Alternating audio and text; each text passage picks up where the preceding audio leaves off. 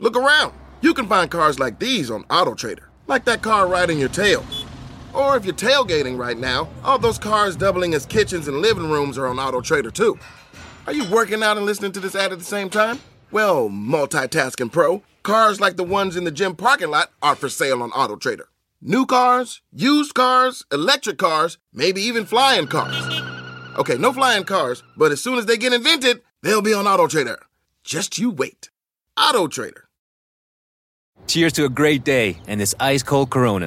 You know what would make this day even better? My grandma's carne asada. Or your grandma here with us, making carne asada. She does love a cold Corona. Throw in some dancing. Oh, we can watch the game. I'll drink to that. So a backyard concert with football, food, dancing, and Corona? And your grandma.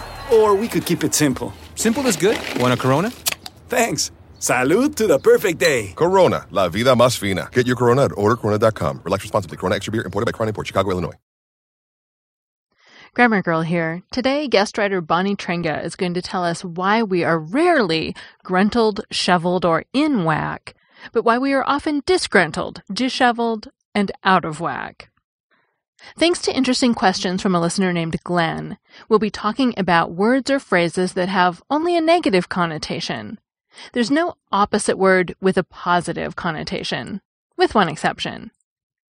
These negative words might seem a bit wacky, but we'll look back at the origins of English to discover why. Let's start with disheveled. In this case, the dis prefix adds a negative element. Other negative prefixes are non, un, and in, which sometimes changes to ill, im, and ear before certain letters. You can also sometimes make something negative by putting anti in front of it. You simply add the prefix to the stem word to create a new word that has a negative connotation. You can add these prefixes to the beginning of nouns, adjectives, adverbs, and verbs to make them negative. So you could take the stem word honest and add the prefix dis to get dishonest. Likewise, take the stem word happiness and add the prefix un to come up with unhappiness.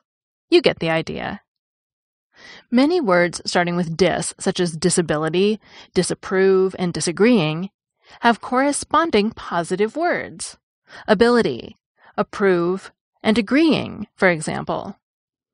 However, disheveled doesn't have a corresponding positive word. You aren't heveled or sheveled. Disheveled means messy and often refers to hair or clothing. I learned the fascinating history of this word by reading my dictionary. You probably wouldn't guess that the French word for hair is at the root of disheveled.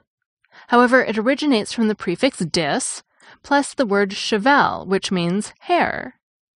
Anyone who's studied French will remember that hair is les cheveux, and I haven't taken French, so I apologize if I mispronounced that. Disheveled is hair with a negative connotation. Note also that disheveled is one of those words that has one L in American English and two in British English. Thank Noah Webster. He's the one who changed the American spelling. Let's do another dis word. Disaster has an interesting history too. Unfortunately, we can't say that something good was an aster. The word disaster comes from the prefix dis plus the word astro, which of course means star. An obsolete meaning of the word disaster, according to my dictionary, is an evil influence of a star or planet. Remember the frustration of trying to memorize vocabulary and grammar rules, only to find you couldn't actually use the language in real life? Well, there's a better way to learn. Rosetta Stone is the most trusted language learning program with millions of users, learning 25 different languages, and you can get it on your desktop or as an app on your phone or tablet. Rosetta Stone immerses you in many ways with its intuitive process. It's really different. You pick up the language naturally, first with words, then the phrases, and then with sentences. Plus, with Rosetta Stone's True Accent feature, you'll get feedback on how well you're pronouncing words. It's like having a personal trainer for your accent.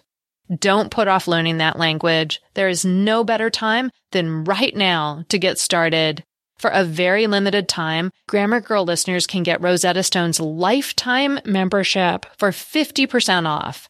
is at rosettastone.com/grammar. That's 50% off unlimited access to 25 language courses for the rest of your life. Redeem your 50% off at rosettastone.com/grammar today. Look around. You can find cars like these on AutoTrader, like that car riding your tail. Or if you're tailgating right now, all those cars doubling as kitchens and living rooms are on AutoTrader too. Are you working out and listening to this ad at the same time? Well, multitasking pro, cars like the ones in the gym parking lot are for sale on AutoTrader. New cars, used cars, electric cars, maybe even flying cars. Okay, no flying cars, but as soon as they get invented, they'll be on AutoTrader. Just you wait. AutoTrader. Cheers to a great day and this ice-cold Corona. You know what would make this day even better? My grandma's carne asada. Throw in some music. We can watch the game. Or we could keep it simple. Corona, la vida más fina. Get your Corona at ordercorona.com. Relax responsibly. Corona Extra Beer, imported by Crown Imports, Chicago, Illinois. You could probably spend hours poring through your dictionary, learning the meanings of words that these days have only a negative connotation. If you want to have a bit of fun instead of working or studying, try looking up nonchalant. As I'm sure you're aware, you won't find chalant in the dictionary. But I'll give you a hint. Chalant is related to the French word to heat. You might also have fun with insipid, with the sipid part somehow related to the Latin word to taste. And now to get to Glenn's question about disgruntled. It's a different bird from the others we've talked about. First, instead of being negative, the dis prefix in disgruntled is an intensifier. It means utterly or completely, and adds emphasis to the root. Back in the 1600s, gruntling meant grumbling. So if someone was gruntling, they were even more upset if they were disgruntling. And it does look like disgruntle was a verb before it became an adjective and we started to use it to describe people's emotions. Second, some people think that gruntled isn't a word, but it has actually become one according to dictionaries. They say gruntled is a back formation that people derived from disgruntled. In other words, so many people thought disgruntled should have the corresponding positive word gruntled that it emerged and was accepted. Granted, the word isn't common, but the first known use of gruntled as an adjective to mean in good humor or pleased in the Oxford English Dictionary is attributed to P.G. Wodehouse, who included this sentence in his 1938 novel, The Code of the Woosters. Quote, "He spoke with a certain 'what is it' in his voice, and I could see that, if not actually disgruntled, he was far from being gruntled." Now we'll leave the dis words in our dictionaries as well. They weren't much use when I faced Glenn's final conundrum, the phrase out of whack, which means not functioning correctly. I had to go to the internet to solve that mystery. I found an interesting site all about the English language, Worldwide Words, hosted by Michael Quinion. The Out of Whack page, which was actually working quite well, explains that in the 19th century, there seems to have been a phrase in fine whack, meaning that someone was in good condition or excellent fettle.